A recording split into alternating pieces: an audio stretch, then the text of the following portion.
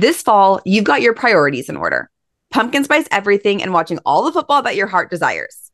No, just me? The one thing that just so happened to slip your mind?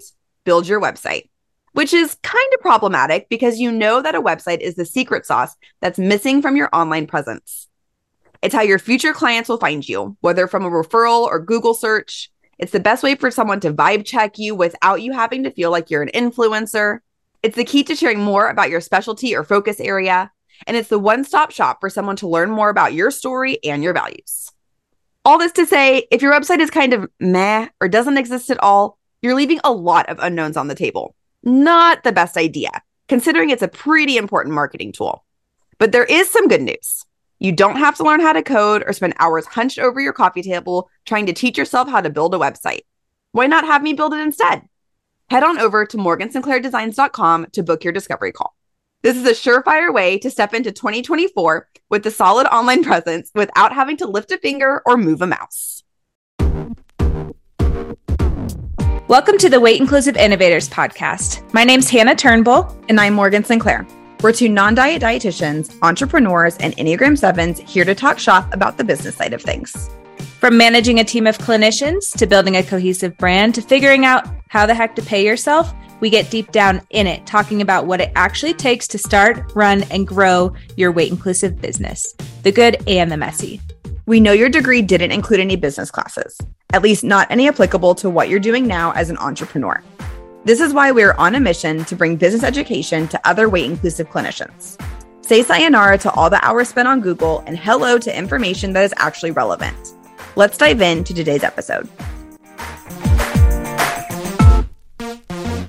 Hello, and welcome back to the podcast. Today, we're going to be chatting about the current state of private practice, including trends that we've been seeing, if private practice is truly sustainable, and if it's here to stay. But before we dive into today's episode, let's check in with Hannah. Hi, Hannah. Hello. What are your highs and lows of the last week? By the time this episode comes out, I will be in Mexico, which is exciting. So I'm going to say that's my high. We're in like the final hours of getting our shit together and getting some things sold, getting things packed, making sure our condo is ready to go for our tenants. And it is just chaos. Like everything's down to the wire last minute. It's crazy how there are so many things that have to be done last minute. Like we couldn't have worked ahead for it. And that's always the thing that stresses me out, even though I know it'll all get done. But I'm feeling it today, being about 24 hours from hitting the road for 3 months. I remember whenever I was leaving for Italy for 3 months and people are like, you're nuts. And I'm like, no, I'm not. This is so much fun. And now like you being like, I'm gone for 3 months, technically 3.5 for you. Just about, yeah. And I like my first instinct is to be like, oh my God, you're nuts. You're going to be on the road living in your van. And I know like some other places too, but like, what? Yeah. And we're really not living in the van at all. We're just using it to get down to Mexico. And then we're going to park it at my partner's family's house. And we're going to take a car and bop around Airbnb to Airbnb. So, oh, that'll be good. Yes. Yes. That'll We're be good. going to like, do the 3 van months thing. in the van is a lot of time in the van. Yes. Especially since the last leg of our trip, we're going to be in Utah. And that's going to be cold. And if we're both taking work meetings, we can't really have one person outside. So, yes, we will be staying in Airbnbs. We're going to stay in Cancun like we did in Mexico City when we took our group admincation. We booked another one of those, which is really great. And are you like doing like a month in Hermosillo and the beach and then a month in Mexico City and then to Utah? Or like, what does that look like? Yeah. So we're going to be in Hermosillo for 1 week. We're going to San Carlos, which is a beach near Hermosillo, and we'll be there for about almost a month. So think about a month in Hermosillo, northern Mexico. Go down to San Pancho, which is near Sayulita, for, I want to say, 2 weeks. And then we go over to Mexico City for about 10 days. And then we're going to Valle de Bravo, which is a lake town 2 hours from Mexico City, for another week. All of that should add up to about 2 months. And then I come back to the US for the holidays for a few days with my family. And then go back to Mexico, cross the border, figure out what to do for about 4 days. I think we're probably going to hang out in Arizona in the van. That one will be in the van. And then we booked an Airbnb in Utah for 5 weeks from my birthday, December 30th, until February 1st. And that's 20 minutes from 3 mountains on the Icon Pass. So we're just going to ski our brains out. Yeah. That's amazing. All of the places you're going to along the Pacific coast, are they all good from the hurricane that just hit? Yeah. So the hurricane hit in Acapulco, which is, unfortunately, that's kind of the place people from Mexico City go for their quote unquote vacations. And it's been devastating. Like there's a Cat 5. I think it was a Cat 5 hurricane, which has never. It literally went from a tropical storm to a Category 5 hurricane in 12 hours. Yeah, that's never. I don't think that's happened in years and years and years and years, if ever. Oh yeah, Acapulco's like much farther south than where y'all are going. Yeah. Okay, that makes sense. Woo! Yeah, I was watching the news about it this morning, and as someone who has lived through many high Category 3, 4, 5 hurricanes, it is terrifying. I think water is one of the most destructive elements. I think about that a lot when, in Colorado, we have a fire right now, and it was super smoky when we woke up this morning. Mm-hmm. And I think when I was growing up, and this makes me think about Pokemon too, when you'd have all the little creatures and one would be like fire, earth, water, I would always pick the fire one because as a kid, I was like, that's obviously the most powerful. It's hot. It'll burn you. And now that I'm an adult and I see all these natural disasters happening, and a lot of them from a hurricane, for example, being like hurricane, flooding, tornado. Yes. But like the water piece specifically, I just think like water is so powerful. And even on a smaller scale, like if you don't clean up water on your bathroom floor and it leaks through the tile, like it can totally destroy the building infrastructure, right? So it's just like water is so powerful in many different sneaky ways and very obvious ways, like a hurricane. Anyway, that was kind of a tangent, but I'm thinking of all the people impacted by that. And then the rest of our world, that's a dumpster fire as well, like we've mentioned on the podcast. So, that's my lows and highs, I think, all wrapped up in there. Yeah, it's a lot of transition that's coming up literally tomorrow. So that makes sense that it's a lot on your brain right now. Yeah. Hopefully by the time you listen to this, I will be settled and practicing mi español todos los días. What about you? Ooh, what has been going on in my business the last week? My high of the week, 2 things. One is that I wrapped up the dessert before dinner template stuff. I'm going to say quicker than I thought I would because I thought I still had a lot to do for it. And so I was planning for like a mid-November launch date. And then I was like going through my checklist literally yesterday. And I was like, oh, everything's done. And so I'm launching it tomorrow instead. That's a nice, pleasant surprise from past Morgan. Like, I know. I was like, okay, cool. Yeah, let's do it. And so that's exciting. And then last Friday, I got a text from Penny, who works for a coffee farm down in Mexico, who supplies the beans to Tenfold. Whole weird connection that I won't get too much into, but I got a text from her. She was like, hey, me and Gigi, 4th generation coffee farmer, have prepared a presentation for you for the eating expedition trip. Are you free to meet? And so I ended up meeting with them on Monday, and I like wasn't expecting this at all. I knew they were going to like help me with some things, but they straight up gave me a 14 slide PowerPoint with options to choose from, what their recommendations were, cost of things, just like it was so helpful. And so that kind of like sparked inspiration again for the Mexico City eating expedition trip, where I decided to add on one more day in Veracruz because they just gave me too many good options that I couldn't say no to some of them. And so yeah, we're like even closer to getting all of that up and running. Next steps, there's like a couple things that I'm waiting for the cost of, just because like I have no idea how much transportation costs, like in terms of like renting a shuttle van for everyone. And so they're going to do some research on that for me. I tried Googling it and it was anywhere from like $30 an hour to like $200 an hour. And I was like, I don't even know. I don't know reputable companies. I don't know how to price this out. And so they're helping with that. And then I need to figure out where we're staying in Veracruz to get the cost of that. But like once those things are narrowed down, at least, I will be able to set the price of the trip and open up registration. Woo! When would be your ideal situation for having all that information and launching? Having all the information probably middle of next week so I can launch the second Friday in November. How awesome. And now that I said this on the podcast, I'm gonna like have to do it. So we love accountability. We love spoken accountability. That seems very reasonable. It's 2 weeks out, still a little bit over. That's awesome. Yeah, I think it's manageable.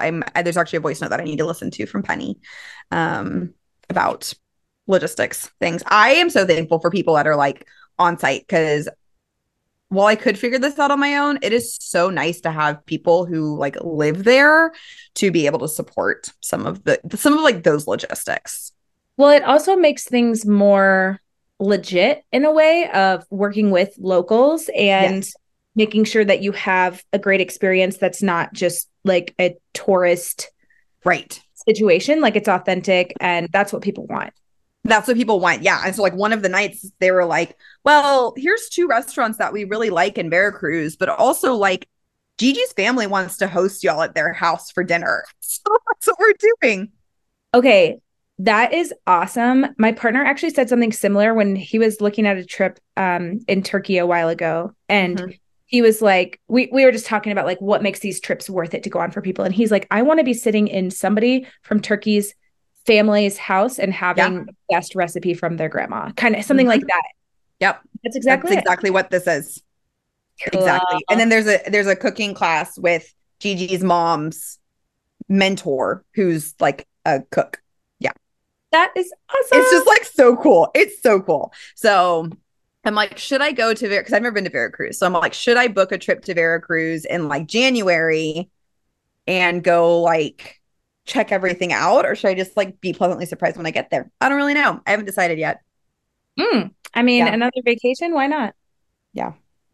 My low of this last week is a little bit more on the personal side, but still, I mean, it impacts business. And I've just been having recurring thoughts of, would I feel more confident taking risks in my business if I had a partner whose income I could fall back on? 1000%. Yes. That's like, and then the thought goes to, it's so unfair that I don't have that. Yeah. Yeah. And it's so like it's just been a really interesting thing to grapple with, of someone who feels so confident and is so independent, and then being like, oh, that might make things a little easier, but then it's so far outside of my control that I have to just like radically accept that's not my situation. Yeah. Anyway, that's been taking up a lot of brain space. Yeah. Yeah. Well, not only is it like the financial piece that would be supportive, but just like doing life with a person, and also just the security of having this piece, quote unquote, figured out, right?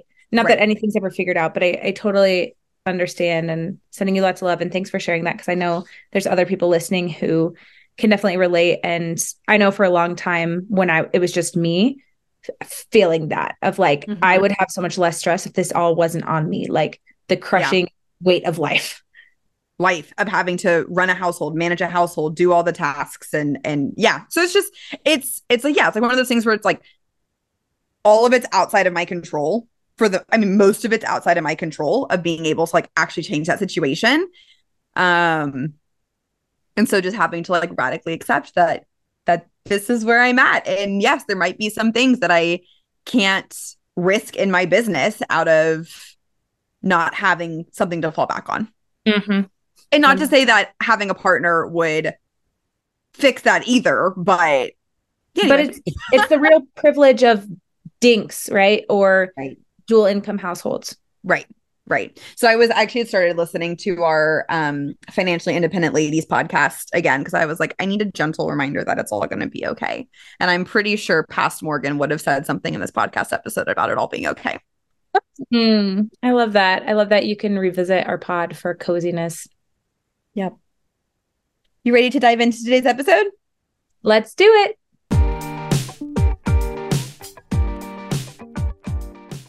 All right. Let me set the scene. It's a Monday morning, and I get a text from Hannah that says, "Do you feel like the field is changing? I just keep thinking about how everyone is talking about things being slow with clients. Do you think more or less people want to be in private practice?" I was feeling very existential this morning and decided to just send Morgan this nice little text. Which is what we're here for, right? Sometimes we have these like super existential meta kind of thoughts related to business, and you and I can just be a landing space for each other. But these are really good questions, which is now why we're talking about it with microphones in front of us. Yeah, it's leading to kind of have a conversation about the state of private practice right now. And so let's start there. Morgan, you work with private practice owners in the capacity of design, strategy, email marketing, all that stuff. So even though you're not in the private practice space, you have that congruence to people who are. Tell us about what you are seeing as the state of private practice right now from what you're hearing. I would say that it has been slower than usual. And I know I mentioned this on last week's podcast too, of like, I think it was last week's podcast, where I tend to feel the trends of private practice like 2 months after they happen. Because if it's slow and practices aren't bringing in money, they're less likely to hire a brand strategist and web designer. Whereas if things are like booming, then they're more likely to have extra money to spend on things like business coaching, developing an online presence, the whole shebang that I support with. And this has always been a really interesting conversation to have. I'll pull in my experience with outreach as well, because whenever I was doing that, I was having 10 plus conversations a week at minimum about what private practice was like. And depending on how private practice was, influenced usually if people would refer to higher level of care or not. I feel like it was this constant talk of like, man, things are really slow right now. Are you hearing that from other clinicians? And then I go to the next meeting and they'd be like, yeah, things are like going really great. I'm having to refer people out because I'm full. Like, have you been seeing that with other people too? And I'm like, yes. And like all of it. And there just like isn't a clear way of stating what's happening in private practice. I don't feel confident being able to make a clear statement on the state of private practice because I'm not in it. I'm only in Texas, and Texas is not indicative of what's happening in the rest of the world and the rest of the US. And I feel like the people that I do work with probably have pretty good success in their businesses because they are making enough money to afford my services. Brilliant. Your turn. What's the state of private practice in your mind, both hands-on in Colorado, but also working with group business owners? Yes. I'm glad you pointed out that my response to this is very me integrated into it and how I'm feeling it at my practice, and also what I'm seeing as a business coach that's worked with folks across 15 states. I counted it up the other day as we're updating my website because I wanted to know like how many group practice owners, how many states. It's 60 clinicians in 15 states. What I'm feeling at Nourish Colorado, we had the slowest months fucking ever from mid-August until early October. I've never seen anything like that in my 6 years of solo practice for a year plus 5 years of group practice. And I wanted to name that, one, to normalize it for people that are feeling it too. Two, because we can't anticipate these things. And we'll talk about market and all of that. And three, it's been very humbling of, oh shit, me as someone who quote unquote has everything figured out and people look to as a leader and someone with a successful group practice, which we are fine and okay. I'd like my clinicians to be a little bit more full, but we will get there. And there's nothing that could have been done about this market shift that temporarily happened. It feels like things are picking up again. But when we onboarded new people in September, it was a whole different experience than anybody in the past. It usually takes 3 to 6 months to fill someone up. And we had such low volume inquiries that we didn't even have enough clients in the first month to give really any to our new people. And that's never happened. So this is me being transparent and just wanting to normalize being in the face of someone who's quote unquote figured it out. This impacted my company. I'm hearing the same stuff from group practice owners for the most part. There's a handful where people are like, we're so busy and full and we're still referring people out. And I always think that's so interesting. And I collect this data in my brain. I'm like, okay, what's happening in these states, this area with this specific practice? Do they have a niche that's really rocking it out? But I would say the average is people are feeling it. Yeah. Multitude of reasons. And I feel it too the last couple of months. Because usually I have a handful of discovery calls a month. And I think in between August, like that time frame between August and October, I think I only had 3 discovery calls. And that's usually, like I mentioned, I'm kind of like a little lag from what's actually happening in private practice. And I definitely felt that as well, kind of in a roundabout way.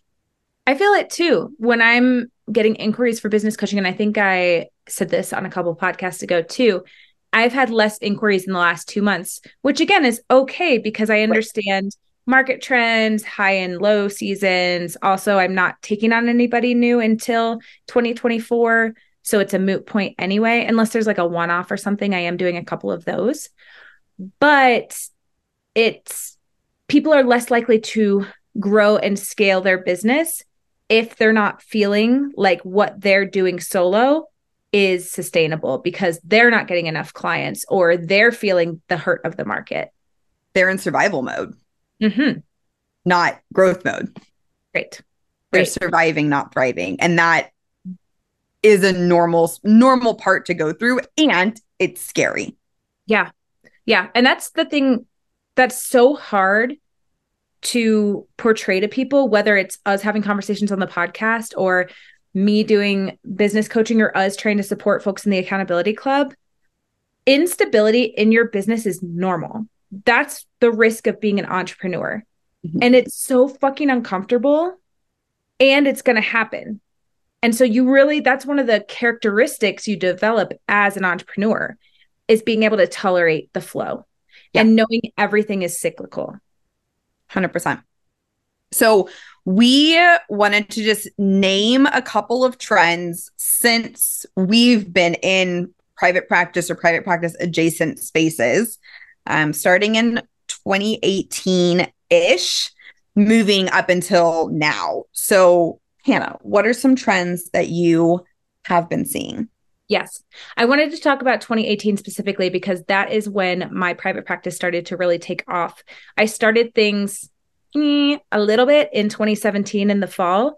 And then when I moved to Denver in May of 2018, got off the space, got connected in the community, things started to propel from there. But even with that, it still took me a good year to get a full caseload, to keep things flowing, to have an overflow of referrals to where I felt confident in my capability to bring on another person. 2018 in the nutrition space, in the therapy space, I feel like was when a lot of things were popping off. People were wanting their own practices. People were learning how to take insurance. People were seeing the demand and the crowd of folks being like, yes, give us something different. We're interested in this non-diet, weight inclusive, social justice oriented approach. Things were popping off in 2018 and continuing to grow and build until 2020.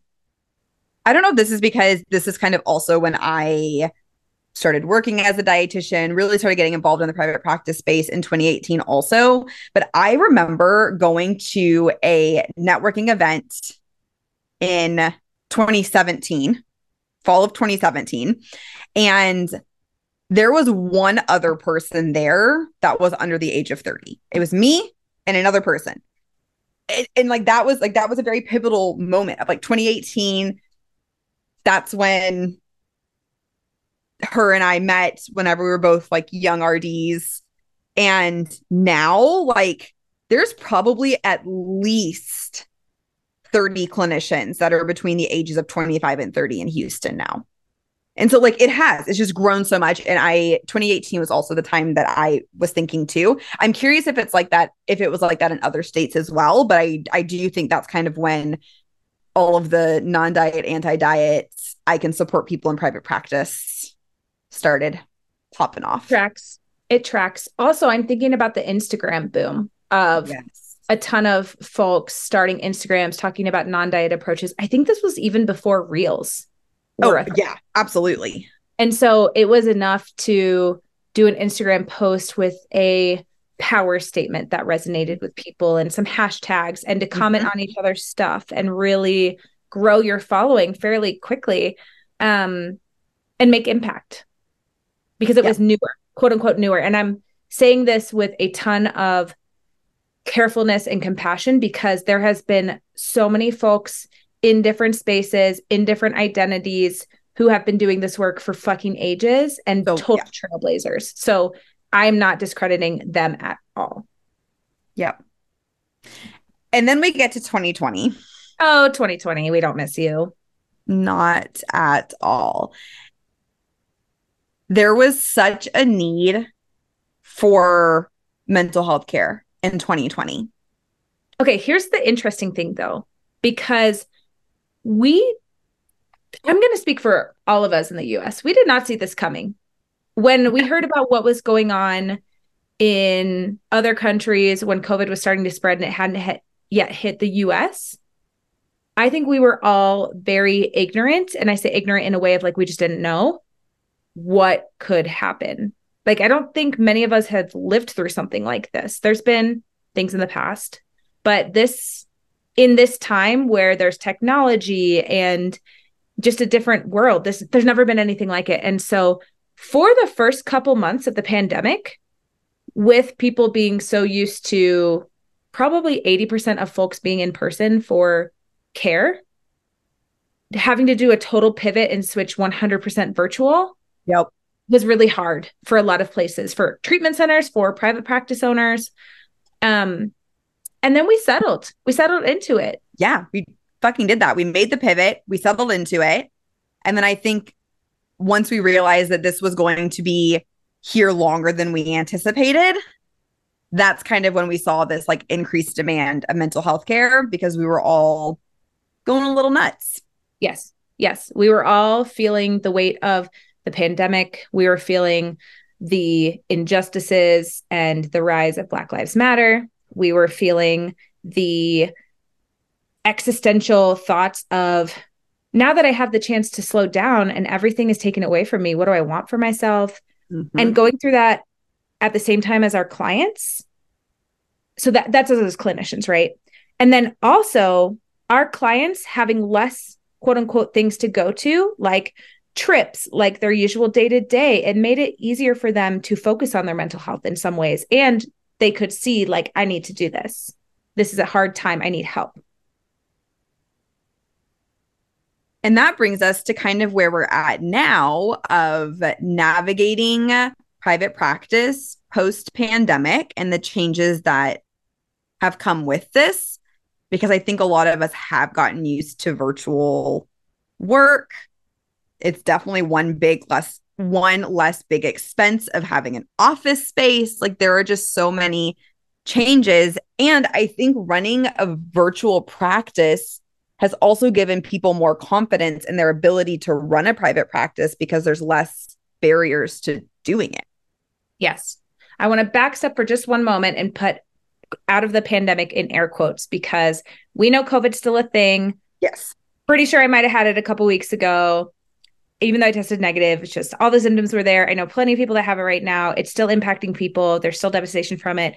We're speaking to us as a collective society, trying to get back to our quote unquote new normal, which means figuring out what's a new cadence where people want visits with their clinician. Do things continue fully virtually, or is there a desire for in-person visits? What's up with all these big techie healthcare companies who capitalized on the pandemic?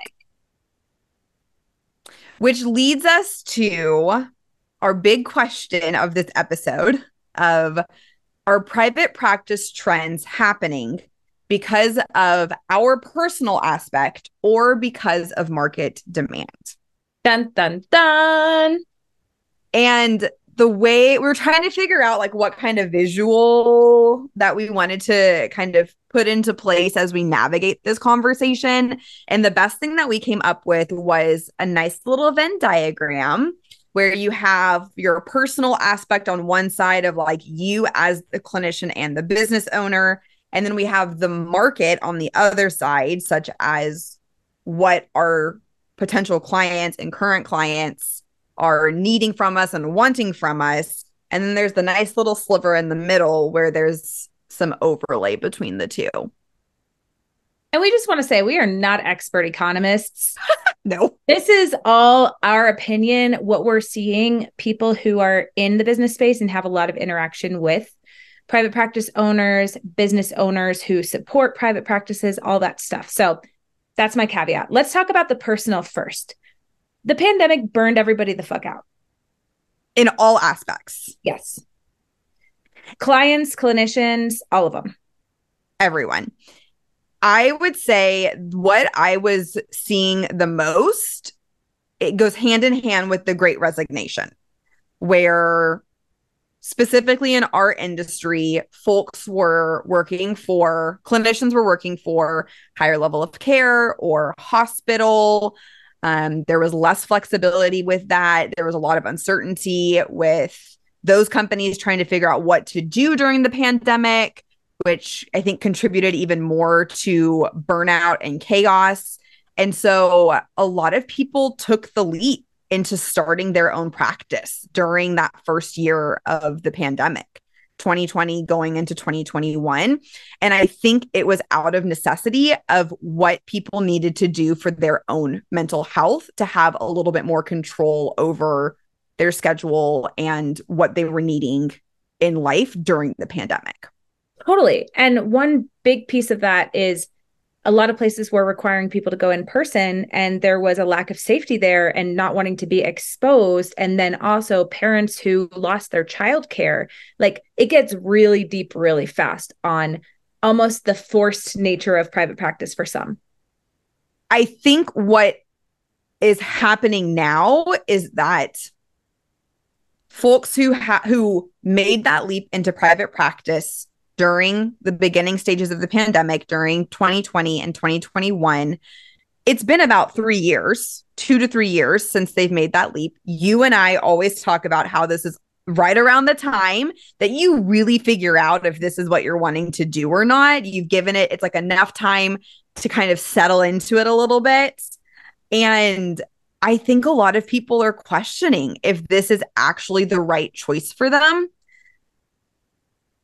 while knowing that it was what needed to happen during that time. But now that this is kind of where the personal and the market come hand in hand, when there is the dip in demand for mental health care services and you don't get as many discovery calls, you don't have as many clients, you're now having to get creative with how to market your business, how to crunch numbers in your business, how to have distress tolerance in your business. And being an entrepreneur is not for the faint of heart. And so having to figure that out, or maybe even realizing that you don't like doing any of those things, there's now this questioning of like, okay, like, do I actually want to be running my own practice? Or do I just love the client work and could do without the business side of the things? Yes, there's that piece. And then there's people who are wanting to leave the field altogether, right? That don't want to do client work anymore. And I love that we always talk about the 3-year mark, because it's usually either a settling in, adding in some kind of diversity to the work so that you are continuing to grow and learn, or doing something completely different. All of that is very normal. Okay, I want to bump back to talking about not wanting to be the business owner, but loving the client work. This one pulls on my heartstrings in a really good way. And that's why I love group practice. And we'll talk about group practice later. But I think it's the beautiful marrying of someone wanting flexibility, autonomy, and being outpatient without having to run the business and getting to do the work that they love, getting to shut off at the end of the day as much as you can in this world, right? You're still going to have looming thoughts about a really good session you had with the client or a hard session, but being able to navigate that and set boundaries with it without having to worry about checking your Aetna account to see if you got paid for a claim from 10 weeks ago, it hits different. It does. I think there's also, it doesn't have to be this like black and white thing too. I actually, one of the stages in the Weight Inclusive Business Academy is what I call the groupie, where they are part of a group practice and that's how they see clients because they don't want to do the logistics and the running the business side of a private practice, but they enjoy providing education, supporting other clinicians, getting to go into more corporate wellness, getting to do brand partnerships, media, all of that, where like it's their personal brand. So they're still getting to be a part of the group practice and do the client work and not have to be the business owner of that. But they love getting to market themselves as like a media dietitian or some other biz to biz support, kind of bouncing off of our conversation from last week. And so there can still be this like private practice trend happening of not wanting to be the business owner of the private practice, but still owning a business in a different capacity. Sure. And then there's folks who are just, I want to be completely in this one space and not own a business at all. So there's so many different variations of these. I also want to talk about the cycle of work and business. And this really kind of hits back to the 3-year thing, but it's really normal as a clinician going through your career where you do something for a while and you want to move on to something else. Yes. So whether that's like your cycle of work where there's a timeline or a time frame that you like doing something until it's too repetitive or you want to do something else or you have a completely different desire. And then the same thing can happen with business. Like business is cyclical and it kind of goes back to market and demand and being able to ride the slower seasons, because it's not just, that chart with an upward arrow that's like, yay, it's always going to go up. It's that annoying squiggly thing we always reference in recovery. And we're in a downturn right now. We're totally in a downturn, and that's okay. But short term, it sucks. Short term, it sucks. Long term, we'll be okay. I love some good personal aspects because I think it is a really important question to ask yourself if now that we're mostly post-pandemic, more things are in person, the whole shebang, really questioning if it's the right choice for you as much of a choice that we have within that, just because there's so many other things that impact us that are out of our control. But I'm most curious about the market demand and how trends have shifted because of the market demand. So we've noticed 5 big market trends that kind of has occurred during the pandemic. So number 1, increased demand for mental health care, eating disorder care in general. Number 2, virtual care. So whether it's more solo private practices that are virtual, group practices fully virtual.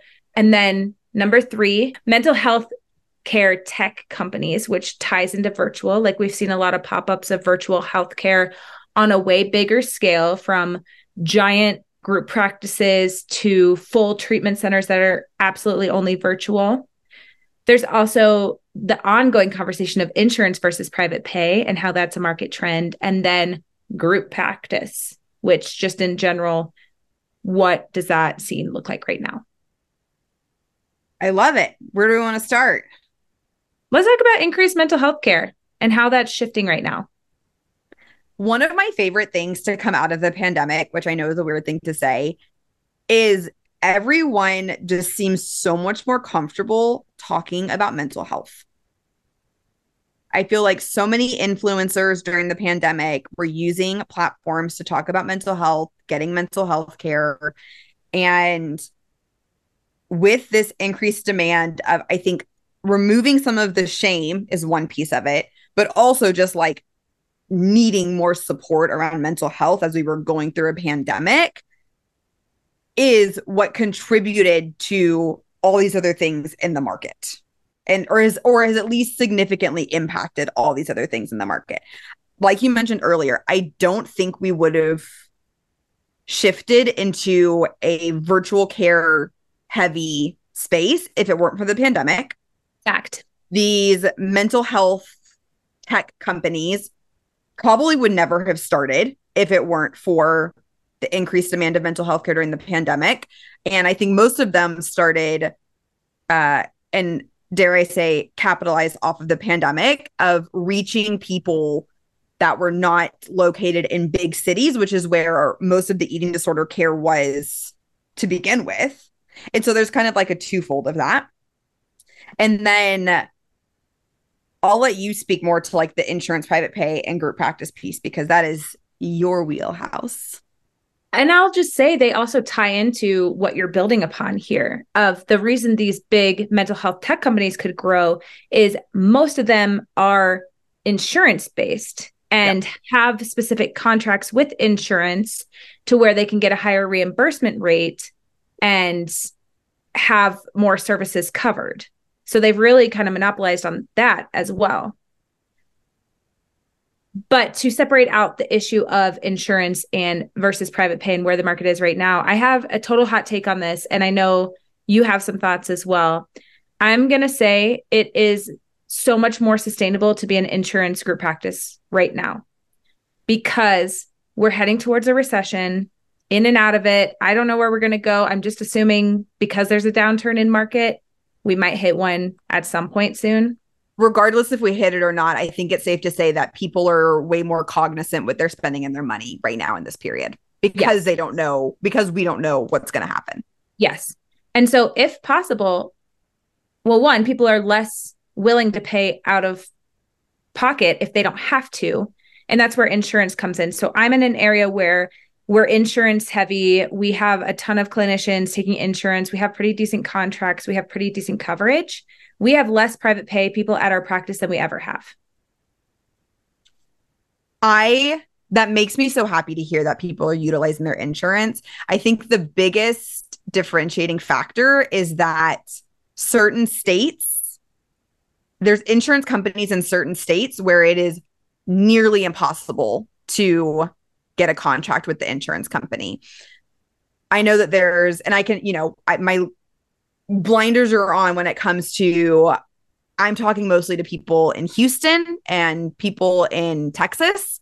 And there are just some insurance companies where it is way harder to get a contract, where using insurance is just not as accessible or available in specifically Texas, but I imagine that's probably happening in a couple other states as well. But then it's really interesting because the one insurance that actually does do a really good job in Texas does not do a great job in Colorado. Mm-hmm. Yeah, so, which speaks to a bigger issue of like discrepancies in insurance. Nothing's consistent across the board and a lot of bullshit. Right. But I agree in the sense of like, if you are able to get onto a insurance panel, even if it's just one, that there's always going to be people that have that insurance that will need your services and support, and it's going to be covered by their insurance. So like, who wouldn't want to use that? Yes. And we don't want to generalize anything, which is why we're bringing up the point of there is some areas where people are still thriving with private pay. Yes. And that's partially because the norm in that area is insurance isn't even accessible. So you have to pay for this service. I also think private pay practices that are well established and maybe even started their group or their solo practice before 2018 and are just very immersed in the area they're in get more private pay referrals if that's what they've always kind of had a line to. And a lot of the time, maybe they're in areas where there's more affluent people and people who have resources, which again, then they're serving a certain kind of client that will always have money. And that's just a whole different, very niche situation. For the most part, if I were to overarch something, most group practices that take insurance are benefiting from that right now. And that's been very protective, helping continue the things on even when it's slow. So I always think insurance is, obviously I'm a fan because access to care, being in the system that we're in and needing to work with what we have. And also people do prefer to use this. Like, I think it's a fail safe to continuing on business, even in tough times. One of the things that I am so fascinated with over the last couple of years is the uprise of mental health tech companies. I think I'm mostly interested in this because I did some consulting work for two of them that are like venture-backed companies. Some of them are, not all of them. And both inside and outside of the eating disorder space. I'm trying to choose my words carefully because I think that their ability to provide access to care virtually during the pandemic was incredible, especially because so many of them are insurance. So many of them take insurance or have contracts with insurance, and it's incredible. Where I'm hesitant or questioning is there ever going to be a time where there are too many virtual only mental health tech companies that have hundreds of employees versus a private practice that is offering virtual care? What's the delineation there? And I think there's also a huge difference between virtual eating disorder treatment, where usually the only access you can get for eating disorder treatment is in larger cities. That feels different to me than just general mental health, because I think there are more mental health counselors available in smaller cities to support with outpatient needs. So there's so much to this conversation. Absolutely. And so many things that we don't know. And I'm sure people in these spaces, founders and venture capitalists, are asking the same questions of like, is this a period of time? And what's also important with these companies, like there's some really awesome ones that are increasing access to care, which is the drive, right? But there's also some that have lawsuits because they're selling people's data. And when you grow so big, it can sometimes decrease the quality of care. And it's growing pains, right? So we're seeing some of these companies have that piece. And when we're talking about sustainability, a lot of these things that grow so fast have a quick downturn as well. I think I've noticed it most as well. And I'm curious what your takes on this are also.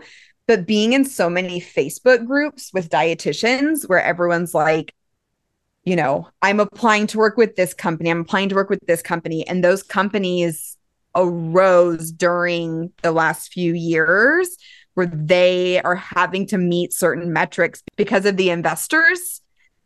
And I just feel like a little fly on the wall getting to read about everyone's experiences with these bigger tech startup mental health companies that just feel very different than a group private practice where I think there's just a lot more, what's the word I'm looking for?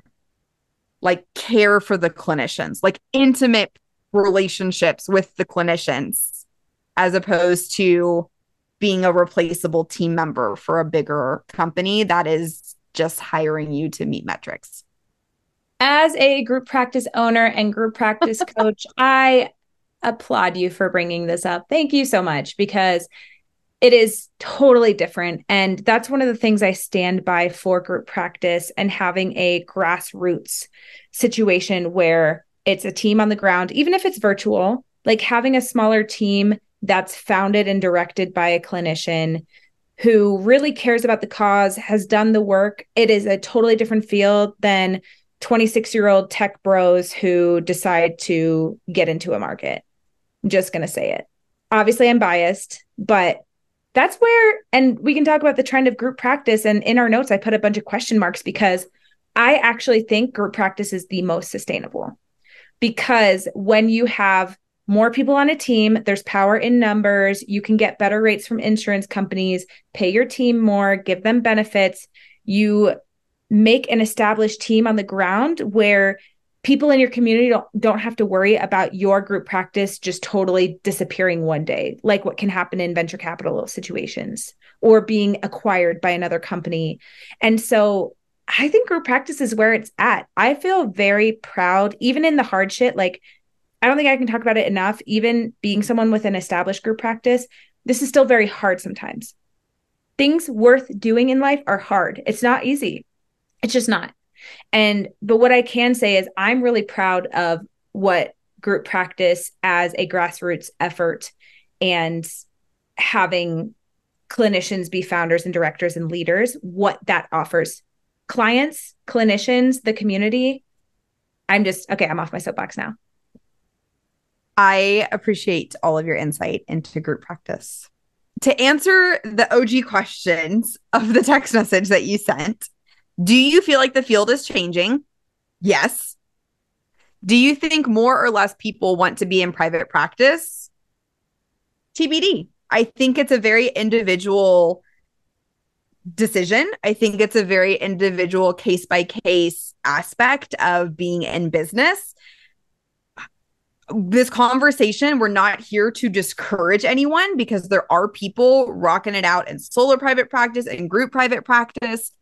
I think there are definitely certain things to consider, and it is interesting and important to look at some of the trends that have been happening and figure out how those trends are impacting you, figure out how the market is impacting the trends, and kind of look at it from a bird's eye view and kind of keeping tabs on everything that's related to that in order to make a decision that is sustainable to you and what you are wanting out of your life.